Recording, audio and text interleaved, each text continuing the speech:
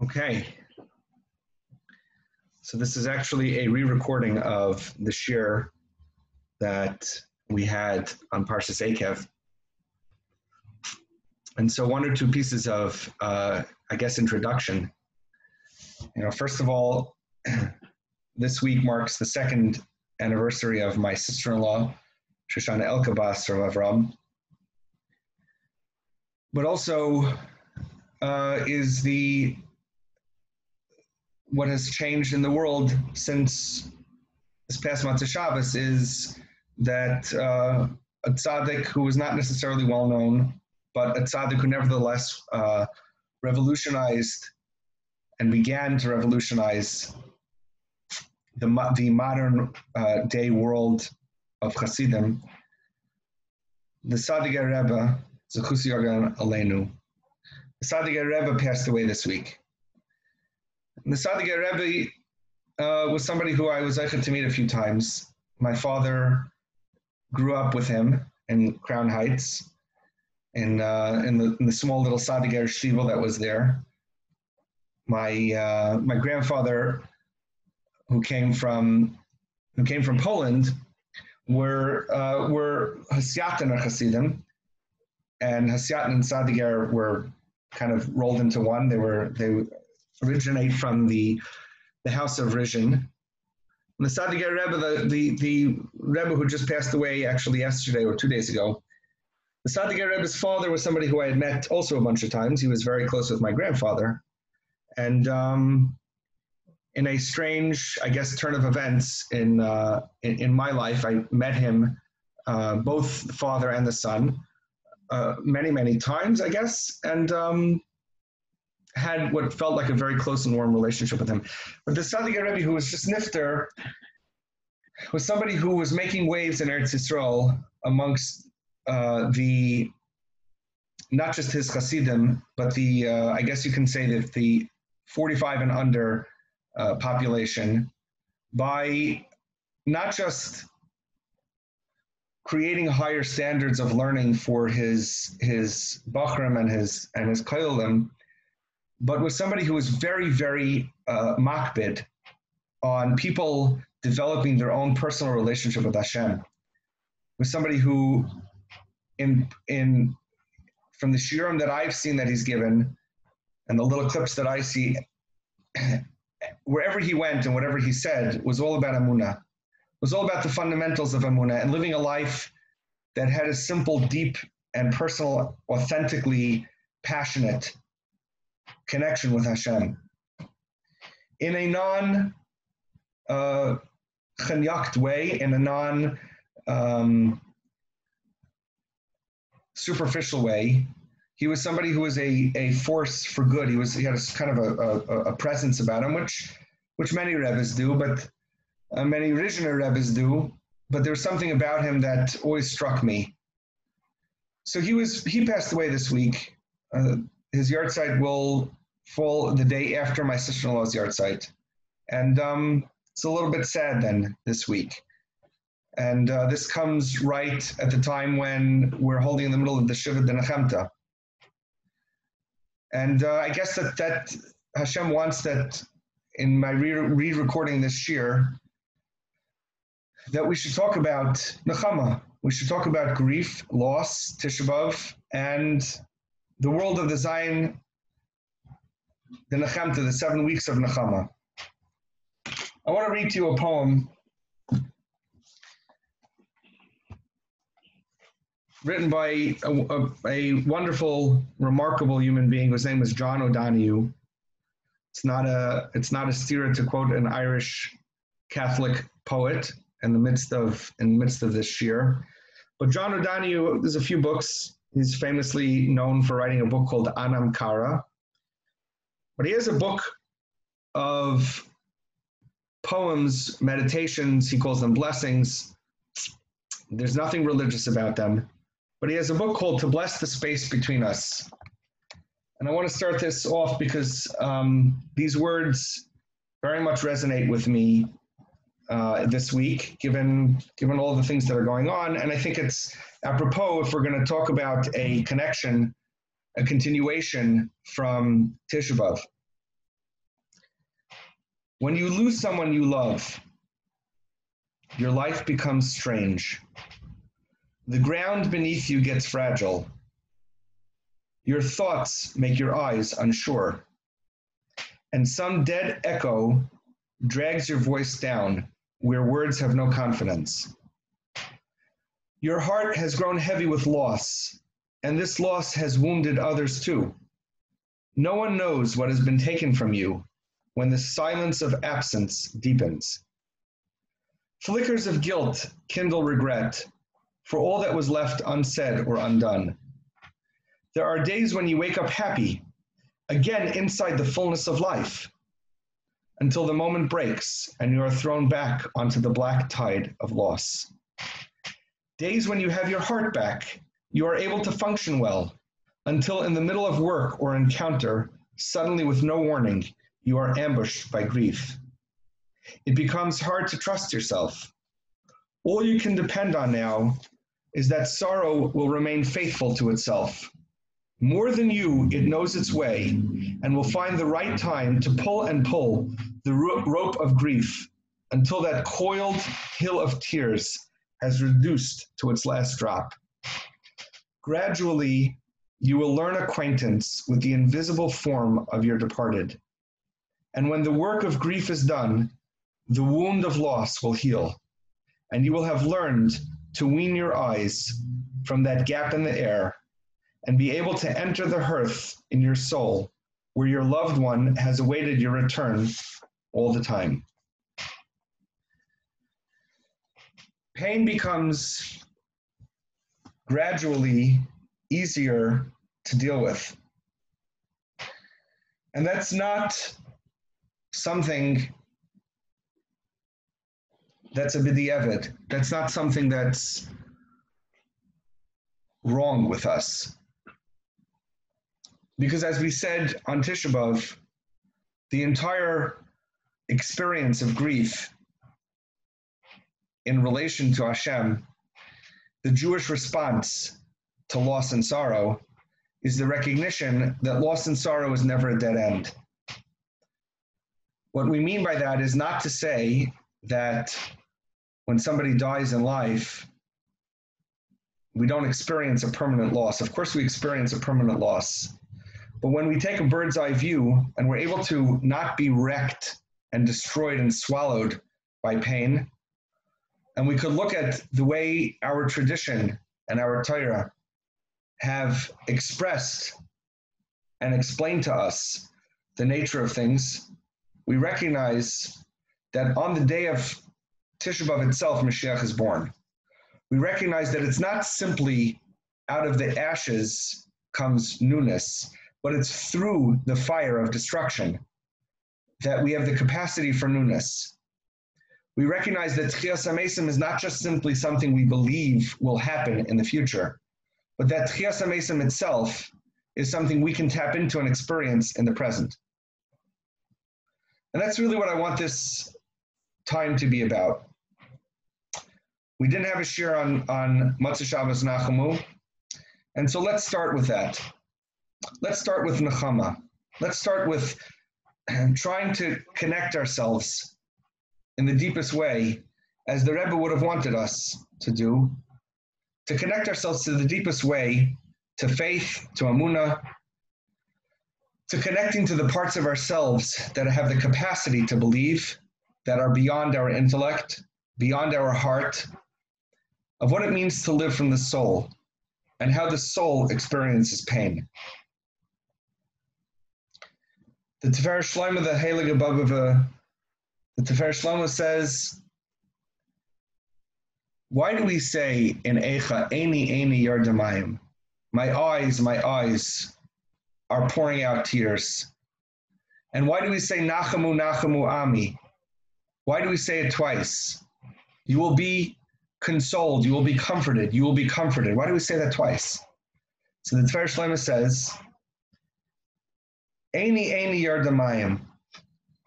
One aspect of crying is for the functional, practical, realistic loss that we've experienced from the beginning of time and will continue experiencing to the end of time with Chorban. The Sfas Emes says that before the Beis HaMikdash was destroyed, humanity related to the Beis HaMikdash through yearning for the Beis HaMikdash. During the times of the Beis HaMikdash, human beings related to the Beis HaMikdash by going there. And since the time of the Beis HaMikdash, says the Sfas Emes, human beings relate to the Beis HaMikdash through grieving over its loss. In other words, what the Sfas Emes is saying is that the Beis HaMikdash is a reality that's part of life from the beginning of time to the end of time. It's real. It lives in reality in the present moment. It's just that we relate to it through different ways. And Amir Tzasham, hopefully we'll try to explain what that means. But says the Tver Shlomo, Eini Yardamayim, one eye cries the tears of all of the practical losses of my life, the pain that I experience in my life.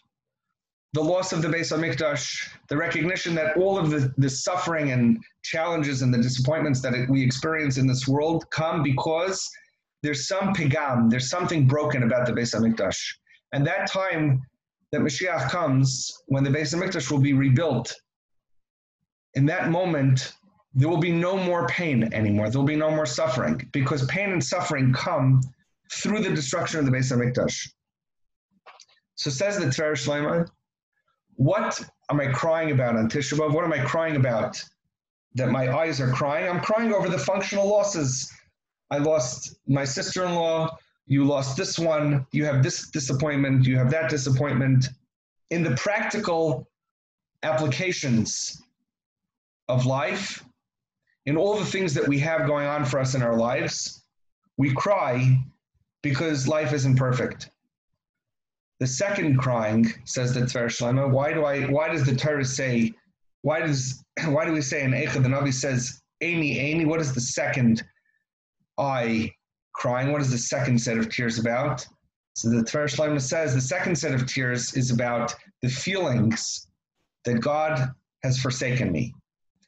It's the interpretations that we have inside of us. If Hashem has perpetrated so much on me, if Hashem has crushed me so much in my life, then maybe Hashem doesn't love me. Maybe Hashem has forsaken me. Maybe Hashem has rejected me. Eini Yardamayim.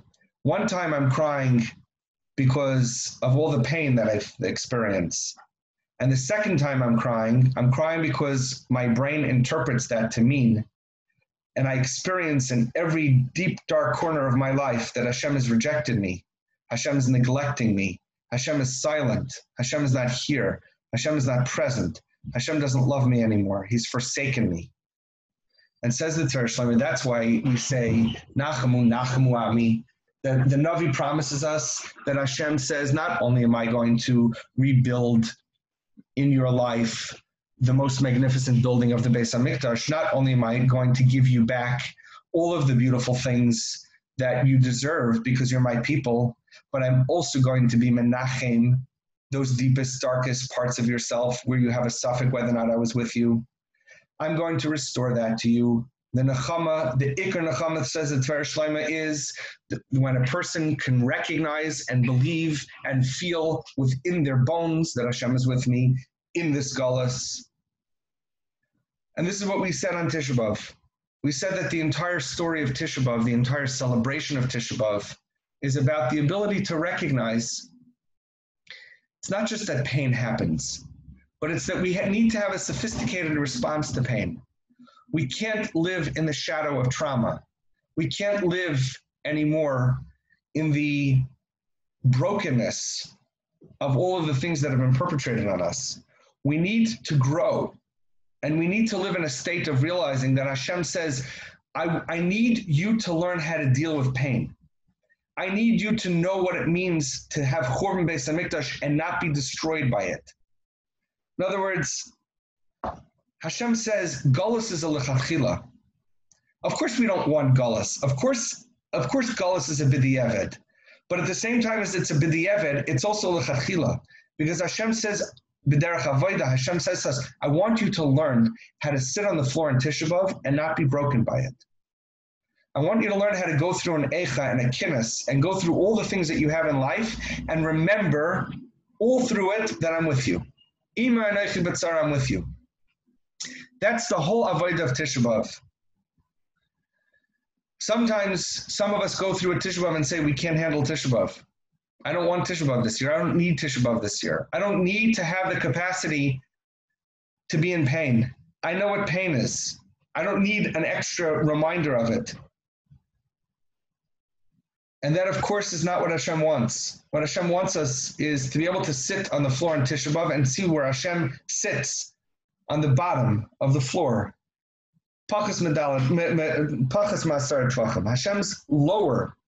Hashem is in the lowest places. And the entire purpose of Tisha B'Av is for us to recognize that it's not that there's no atheists in foxholes. It's that there's no absence of God in hell. That's the purpose of Tisha B'Av. The purpose of Tisha B'Av is for us to get to the Madrega where we can experience God even in the midst of hell. And that in and of itself is the Nechama. And that's what the Tiferes Shalom is teaching us. Nachamu Nachamu Ami.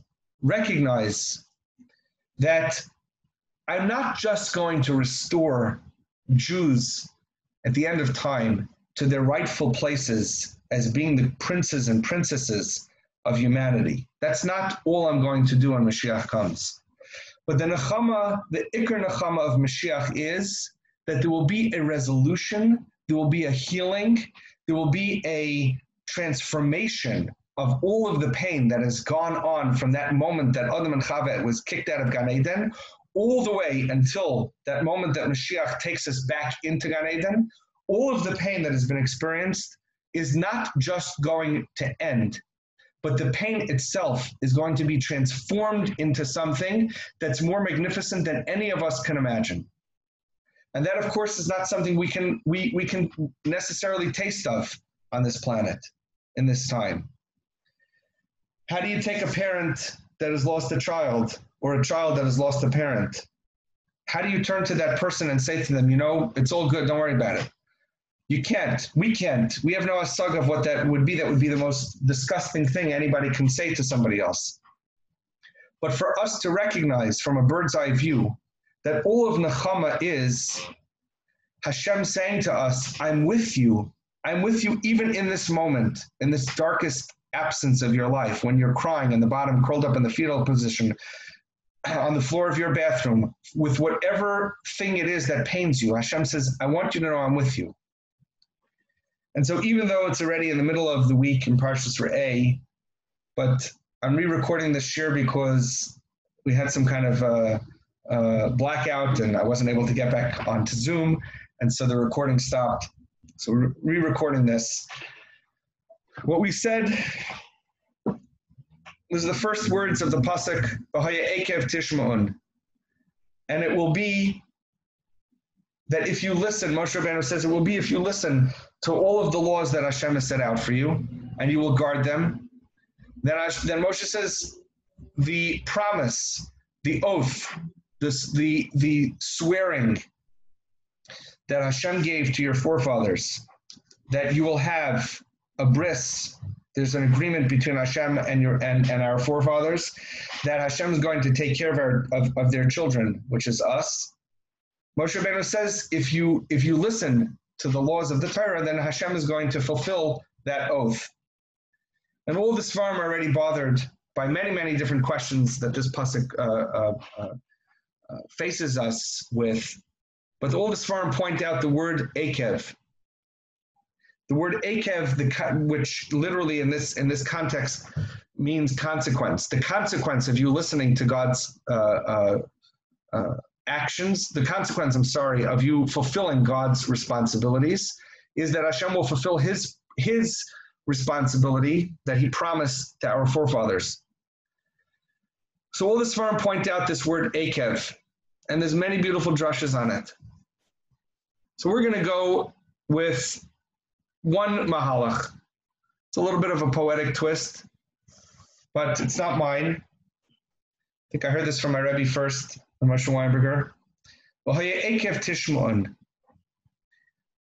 V'haya, and it will be, Ekev, those of us, and those moments in our lives that we feel crushed, we feel like we are nothing but the soles of feet, not the S-O-U-L-S, but the S-O-L-E-S, that we feel that we are nothing but calloused, worn over, smelly parts of life, crushed under the heaviness of not just the 5,000 plus years of tragedies that we've experienced as a nation, but crushed under the weight of whatever disappointments we have in our lives, the failures we have in our lives, or crushed under the losses that we have. And it will be that the time in life when people are feeling broken, people feel like we are the lowest. Mitzvah shadashva akav, Rashi says, but again, to twist that poetically, it means those of us that feel that we are rejected and neglected and relegated to simply be crushed under the heels of life, tishma'un, you will be listened to by Hashem. V'haya ekev tishma'un. And it will be that when you feel broken, when you feel crushed under the heel, or you feel yourself are nothing but a heel in life, tishma'un, Hashem will listen to you. It's not exactly the grammatical translation of it, the literal translation of it, but again, al pi drush, tishma'un, you will be listened to. It will be that when you feel that you are listened to by Hashem, when you feel you have a personal relationship with Hashem, and things are intimate between you and God, and that means it's not that you sit in the fear, in fear of God because of all of your personal shortcomings. It's not that you are sitting feeling that Hashem has done all of these negative things to you because you feel rejected. It's the exact opposite. It's when you can turn through all of the negative things you have in your life, all of these sins you've done, all of the negative personal traits that you have, all of the personal shortcomings and the failures that you bring to your life. When you bring that back to God, when you take all of the negative things that have been perpetrated upon you, whether it's the abuse you've been through, whether it's the depression you suffer through, whether it's the losses you've had, the traumas you've experienced, when you can take all of that and come back to God with that in an authentic and vulnerable way, when you can reconnect yourself back and you can pull yourself out of the feelings of toxic shame, when you can bring that back to God and you can feel as if God is attuning himself to you, you can come to that place of tishma'un, of you are listened to, not you will listen, but you are listened to, v'haya ekev tishma'un. It is through that you will have the capacity to guard and to accomplish all of the things that God wants from you. And it is only through that Hashem says, when you feel listened to, that you will recognize that I am there to fulfill the bris, the agreement, the oath that I swore to your fathers. It is only through that. It is only through feeling attuned to by God and listened to with God's ear in the most compassionate and open listening possible. It is only through that you will have the capacity to fulfill all of that which God wants from you. And it is only through that Hashem says, I will fulfill all of the bris, all of the agreement that I swore to Avram Avinu and to Yitzchak Avinu and to Yaakov Avinu. And there's something so deep here. And I think this is really the way we need to understand Nechama. In a certain way, it's almost radical. And to demonstrate this, I want to go to a pasuk that we find in Sefer Bereshis. I'm going to pull this back up here. Okay. The Torah teaches us, the Sfarim teach us that if you want to know the source, the deepest source of anything in the world, you need to go back to the first time that thing was either mentioned or alluded to in the Torah. In other words, if you want to know what is the core of Nechama, you need to go back to the first place that we find Nechama in the Torah. what is the essence of Nechama? You need to go back to finding the essence of that in the Torah. So where is the first time that we see Nechama mentioned in the Torah? The first time we see that is when Lamech names his baby Noach. And I am grateful to first seeing elements of this idea in the writings of Aviva Zornberg. She's certainly a person that's worthy of learning from. And I'm going to kind of veer off a little bit and bring down some kind of introduction to introduce the concept that she says, or the idea she says, and kind of wrap this discussion up with a diuk that she makes in Rashi, which I think is very much applicable to this discussion. So just as a way of context, if we go back to the beginning of time, the foreshadowing, the remez to Churban Beis HaMikdash is, of course, that moment that Adam and Chava are kicked out of Gan Eden. The destruction of the Beis HaMikdash is an unfolding of that expulsion that took place from Gan Eden. What do I mean? When Adam and Chava were created, it says that Adam was able to see Misoifa Olam Va'ad Soifa. He was able to see from one end of the world to the other end of the world. That means, parenthetically, that Adam was able to contain the entire existence of the world. He was able to experience all of life within him. He was able to see from one end of the world to the other end of the world. It means he was able to behold the wisdom of the natural world. And it also means that the entire existence of Hashem's creation contained Adam in it, that Adam felt contained by the earth. He was able to tap into the energy of the earth in its entirety. What does this mean? It means that Adam and Chava, before they sinned, Adam and Chava were complete human beings. They were not just complete specimens of human beings, but that when Hashem created Adam and Chava, he created something, as we've discussed many times, he created something that was half God and half man.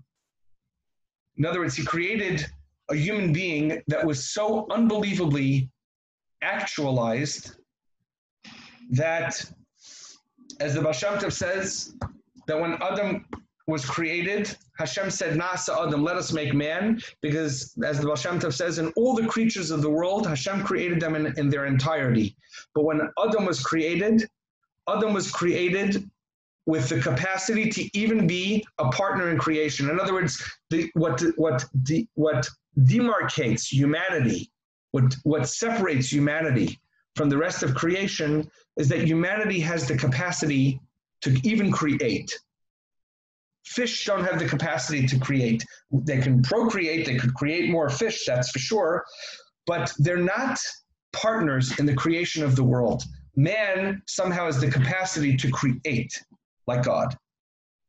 So Adam and Chava are sitting in Gan Eden, and in their existence in life, they were complete. They lacked nothing, they yearned for nothing. There was nothing about them that caused them shame. They were able to walk around completely naked, which means they were able to be completely vulnerable, completely open, curious, compassionate. And Hashem created them with the sense that they would be keepers of earth, because they were able to see, and they contained within them the wisdom, both the strength and the nuanced compassion of being keepers of earth. They lacked for nothing. They needed nothing. There was no such thing as failure.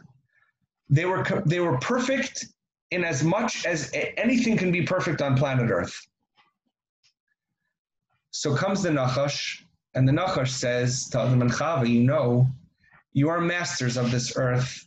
There's nothing that you lack. So I want you to know that there's one thing that you're not a master of. What is that? The Nachash says to Adam and Chava, you are not masters of lacking. You don't know what it means to lack. You don't know what imperfection is. You don't know what it means to crave something that you don't have, to yearn for something that you don't have. You don't know what it means to work and put effort into something and see that you might fail. And you don't know how to handle that. You don't know how to handle failure, says the Nachash to Chava. Eat from the Eitz Hadas, and you will improve your life in a way where you will have the Das Elokim, you will have godly knowledge, you will expand your capacity for being keepers of earth by also being masters of disappointment. You don't know what disappointment is, says the Nachash. You don't know what imperfection is, says the Nachash. You don't know what desire is, says the Nachash. You don't know what it means to want something, not get it, and be a master of it, says the Nachash. So says Rav Tzadok and others, whatever this means in a deep way, just to explain it in its basic form, Adam and Chava didn't desire the Eitz Hadas. They didn't have an internalized need to eat from the Eitz Hadas. They didn't desire it and have to have this internal struggle. And the reason for that is because they didn't desire anything. They weren't lacking in anything. But Adam and Chava were philosophically swayed. The Nachash said, you don't know how to master desire. You don't know how to master fantasy. You don't know how to master lust and gluttony. You don't know how to do those things because you don't experience those things. Eat from the Eitz Hadas. You'll ingest gluttony. You'll ingest lust. You'll ingest desire. You'll ingest passion. You'll ingest the possibility of failure. And so Adam and Chava ate from the Eitz Hadas. And as the Sfarim explain, they had a cheshbon. They listened to the Nachash and they were swayed and they said, you know what? Let's ingest in us the dynamic of desire and disappointment. Let's become masters of the capacity to desire something, shoot to get it, work hard to get it, and risk failure. Let's become that. And Hashem says to Adam and Chava, you don't get it. The entire test of the Eitz Hadas was, can you let go of the dynamic of desire and disappointment?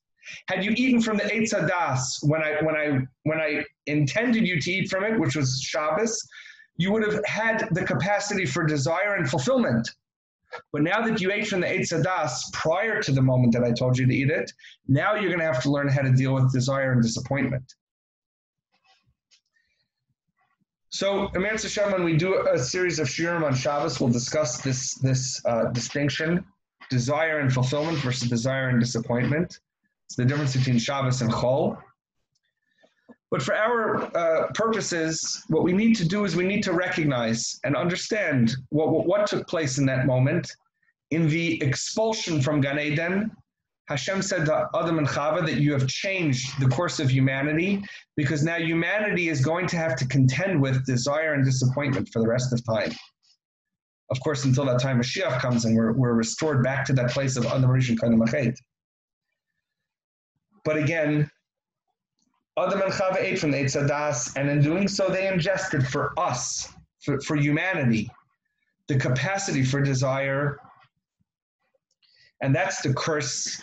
That's the curse that Adam and Chava are cursed with, because Hashem says to them, you know, now that you've eaten from the Eitz Hadas, now you're going to have to contend with death. Not you, Adam, are dying in this moment, because of course Adam doesn't die for many, many years, many hundreds of years later.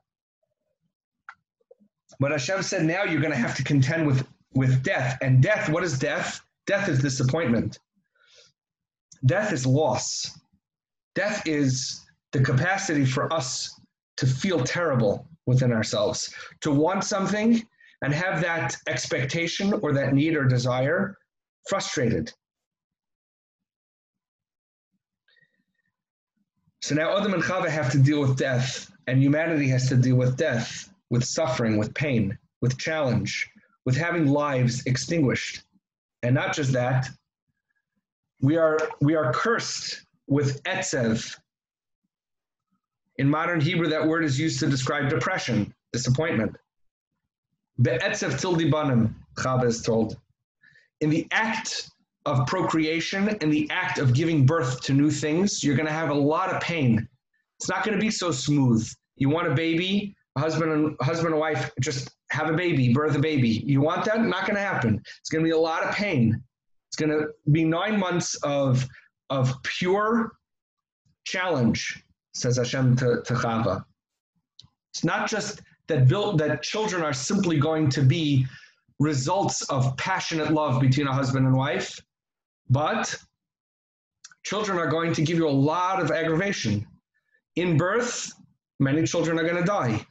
In chinuch, in trying to be mechanech your children, there's going to be a lot of tsar gidul banim. There's going to be a lot of challenge. You don't know if your children are going to come out the right way. You don't know if your children are going to follow in your footsteps. You don't know whether or not you're going to get it right. And you don't know whether or not your children are going to grow up to be whole people. There's a tremendous amount of uncertainty in that whole picture of having children. Not everybody has children. And even those that have children, not everybody knows that their children are going to, quote unquote, be successful, whatever that means. Be'etzev til dibanim, uncertainty and disappointment, pain, challenge, suffering. It's going to be a lot of that. Adam is cursed that all of the work, all of food, all of the things that have to do with earth, before you ate from the Eitz Hadas, you were masters of earth.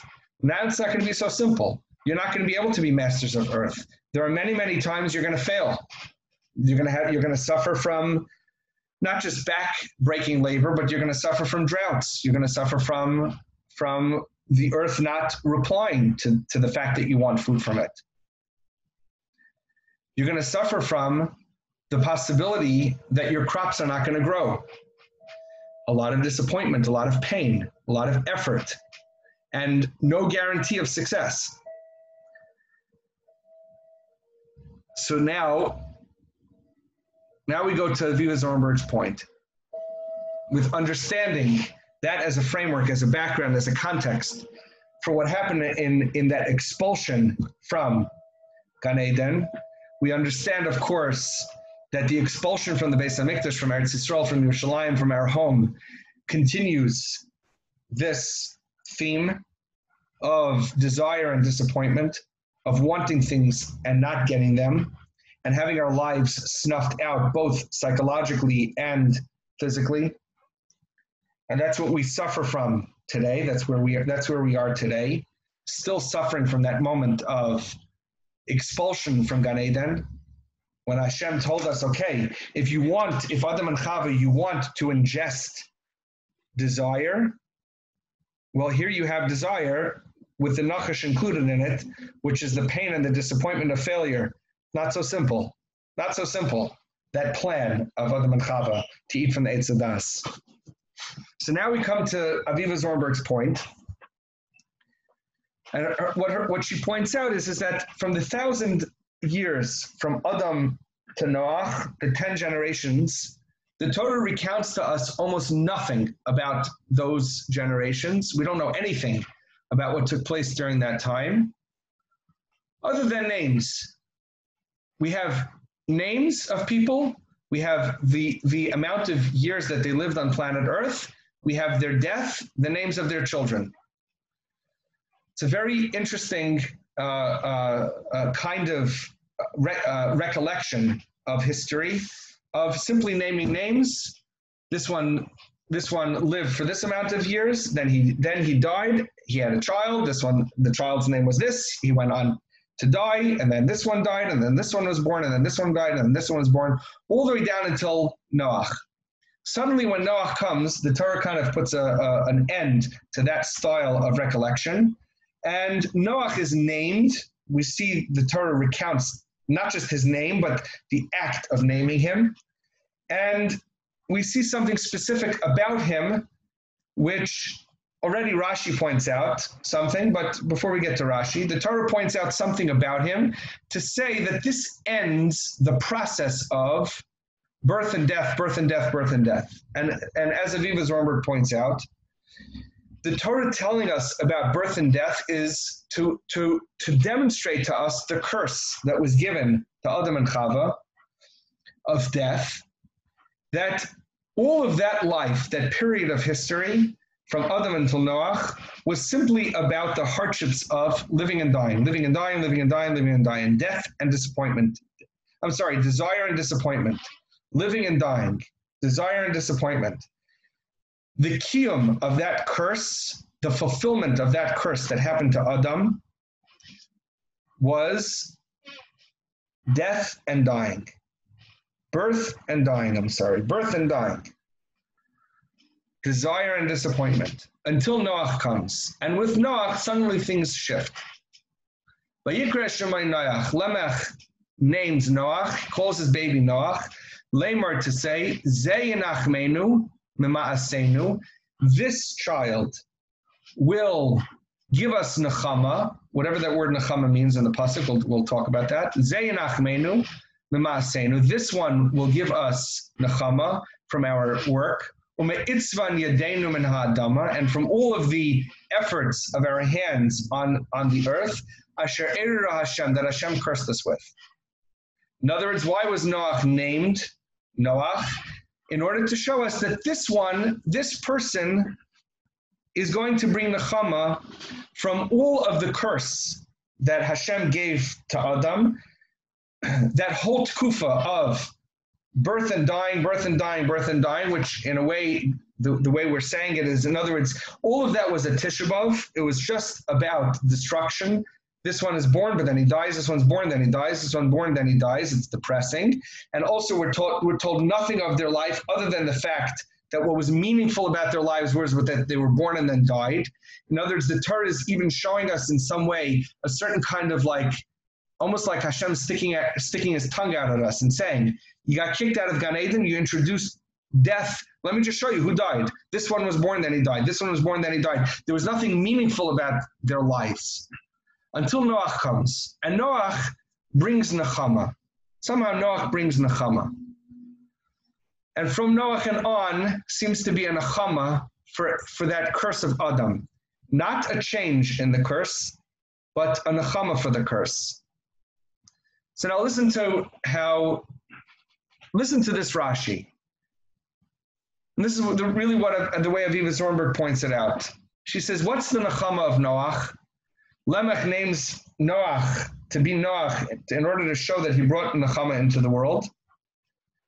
So what's the Nechama of Noach? So most of us would go to the story of Noach, understand that eventually at one point Hashem says, I need to not just bring death into the world, I need to destroy earth. That's the real kiyum of the curse that I gave to Adam for eating from the Eitz Hadas, because man never really made it. Man never really figured it out. Man failed completely. And so Hashem destroyed the earth, but with Noach, because Noach was Matzachein Be'enei Hashem, with Noach, he rebuilt the world.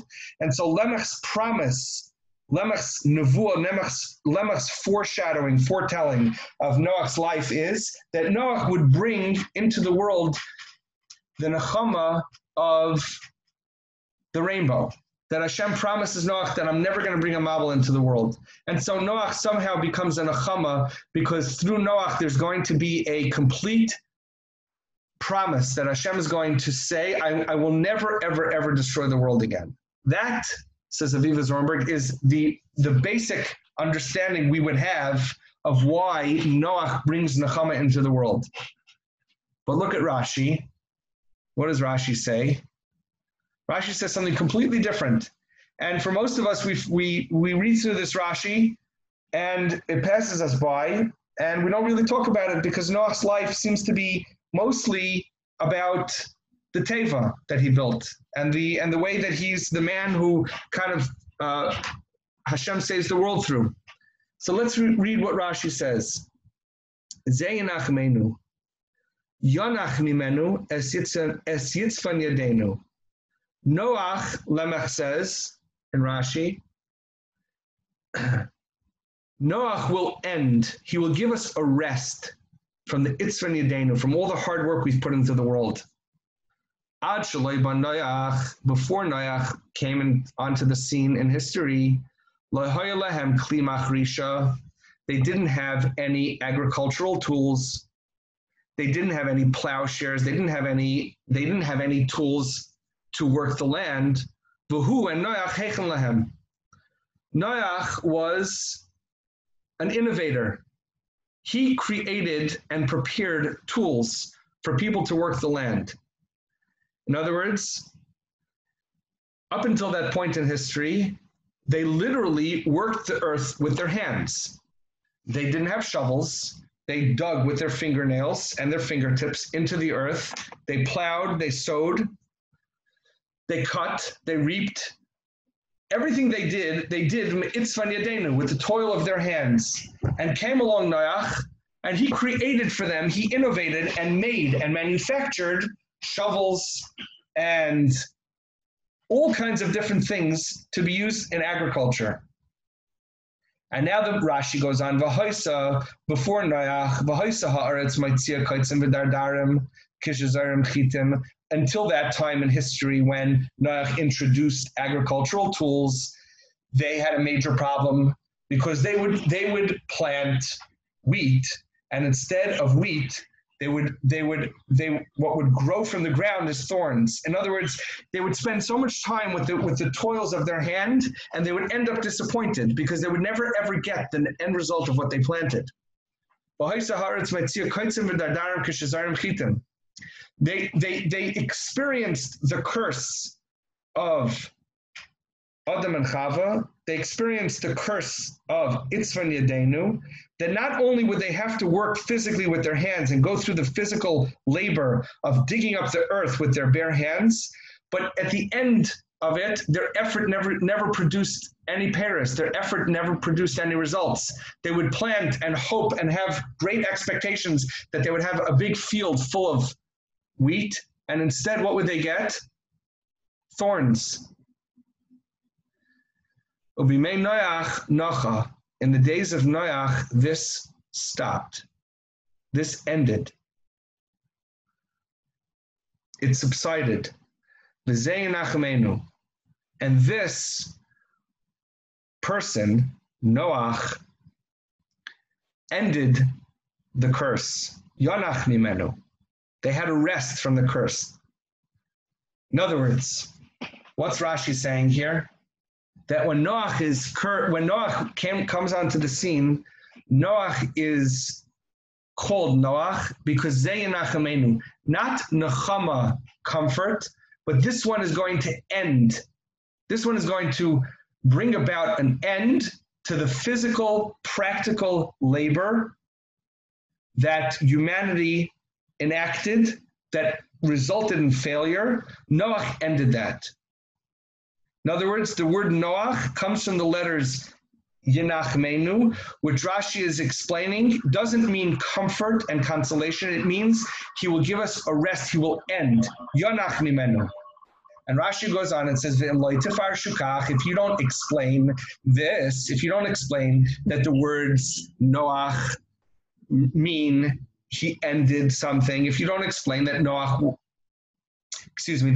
ended things because he prepared for them agricultural tools, if you don't say that, and you want to say the pshat that Noach brought consolation into the world, you want to say that Noach somehow brought some kind of psychological consolation into the world, ein tam halasha noifel al Hashem, then the words the word Noach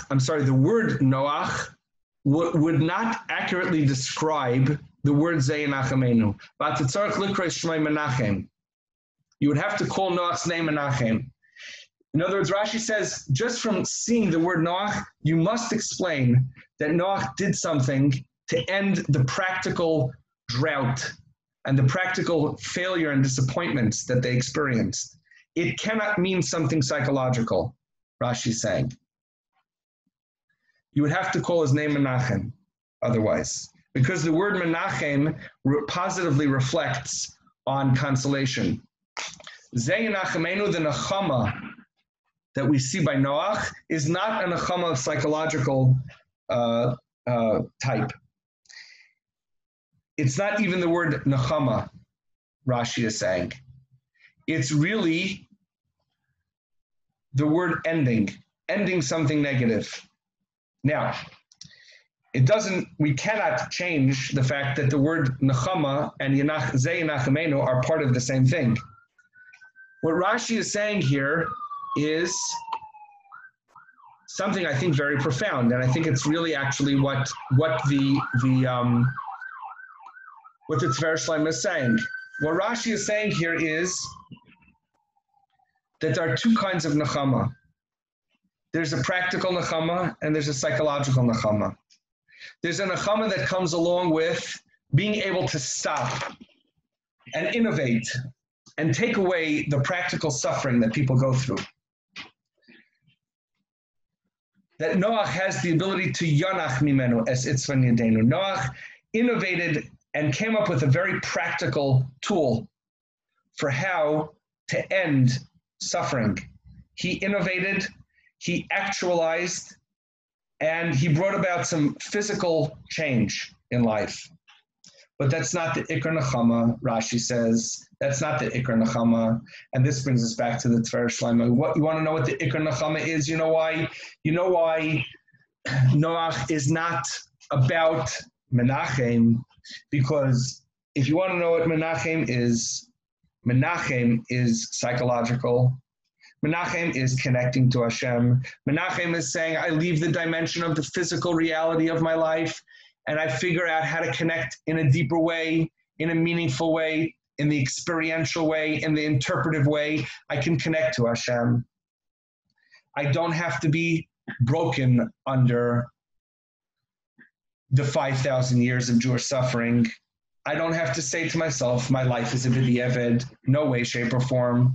My life is completely l'chachilo. You know why? Not because I'm doing everything perfectly, not because I have innovated, not because I've done all the mitzvahs. It's not about the functional reality of my life. That's not where Nechama takes place. Nechama takes place in a deeper way. Nechama says, Afal pi chen, even though there's a Churban Beis HaMikdash, even though there's an Akev, even though I feel like I myself am a mitzvah shadash fa'akav, I feel like the world is crushing me. I feel like there's nothing in my life that's worthwhile. I feel broken. There's yeyush. There's despair and despondency. Comes along Nechama, comes along Hashem and says, Tishma, you're listened to. The Ikar Nechama takes place when a person realizes that I'm connected to Hashem, that there's nothing in my life that can invalidate my relationship with Hashem. There's nothing in my life that can bring me all the way down to that bottomless pit of hopelessness, because that's the world of the Nachash. What the Nachash essentially sold to Adam and Chava is the disappointment in life is so great that maybe there's no God. The disappointment in life, says the Nachash, is that hopelessness is a real dimension. The greatest trick the devil ever played is to convince humanity that it does exist. That's the greatest trick the devil ever played. The greatest trick the Yetzer Hara ever played is that what it has to sell is worthwhile. That toxic shame is something you should feel. That brokenness is something real. The Nechama of the Shiva de Nechemta, the Nechama of this time is the recognition that there's nothing in my life. There's nothing in my life that can invalidate my relationship with Hashem. That the only thing that's real in this world is my neshama, is that inner world in the deepest place that's buried underneath all the pain, that's buried underneath all the failures, that's buried beneath all of the lack of accomplishment and all the possible things that I didn't do that I worry about all day long, that buried underneath that there is a gem. There is a beautiful place within me that's called the neshama. And that place is not just put there by God. That place is godly, is divine. That nothing can destroy that. And that even though in life sometimes the pathways and the bridges to that soul can get removed, sometimes the journey within doesn't end up in that soul, but I believe that that soul is in me.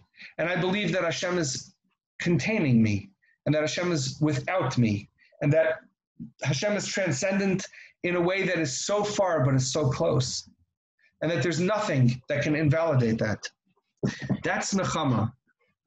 Nechama is the recognition that I have the capacity to go from Noach, of Yonach Mimenu, of focusing on all the practical ways I can fix the world, to a place of Menachem, to a place of Nachamu Nachamu Ami, as the Rebbe says, as the Tver Shlomo says, to a place of recognizing that the Ikar Nechama is that through the pain, in the pain, hidden deep, deep, deep, deep, deep, deep, deep, deep down inside the pain, there is a place of perfection, that Hashem is there. And if Hashem is there and Hashem's giving it to me, then I can have some Nechama in recognizing that.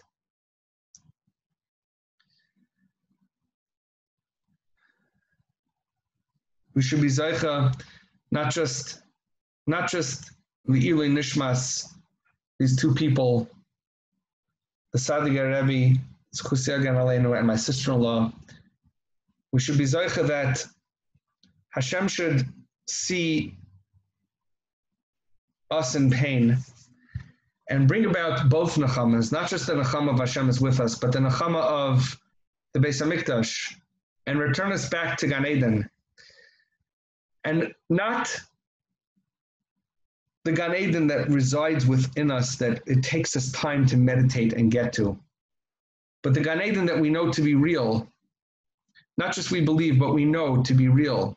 That time when Hashem will take our neshamas out of us and shine a light on all the pain and all the suffering that we've been through, and restore our neshamas back to be the levushim of our guf, so that our gufim, our bodies, are contained within our neshamas and not the other way around.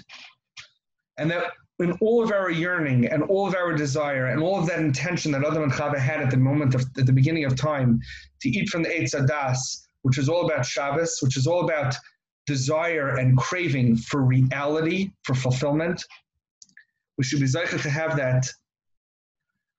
B'schus these two neshamas, and b'schus all of the pain that we've been through, and b'schus all of the efforts, all of the itzvah yadenu that we've all been through, in whatever way it's been. And Hashem should return ourselves to the Beis HaMikdash in Yerushalayim. B'meher b'yameinu. Amen.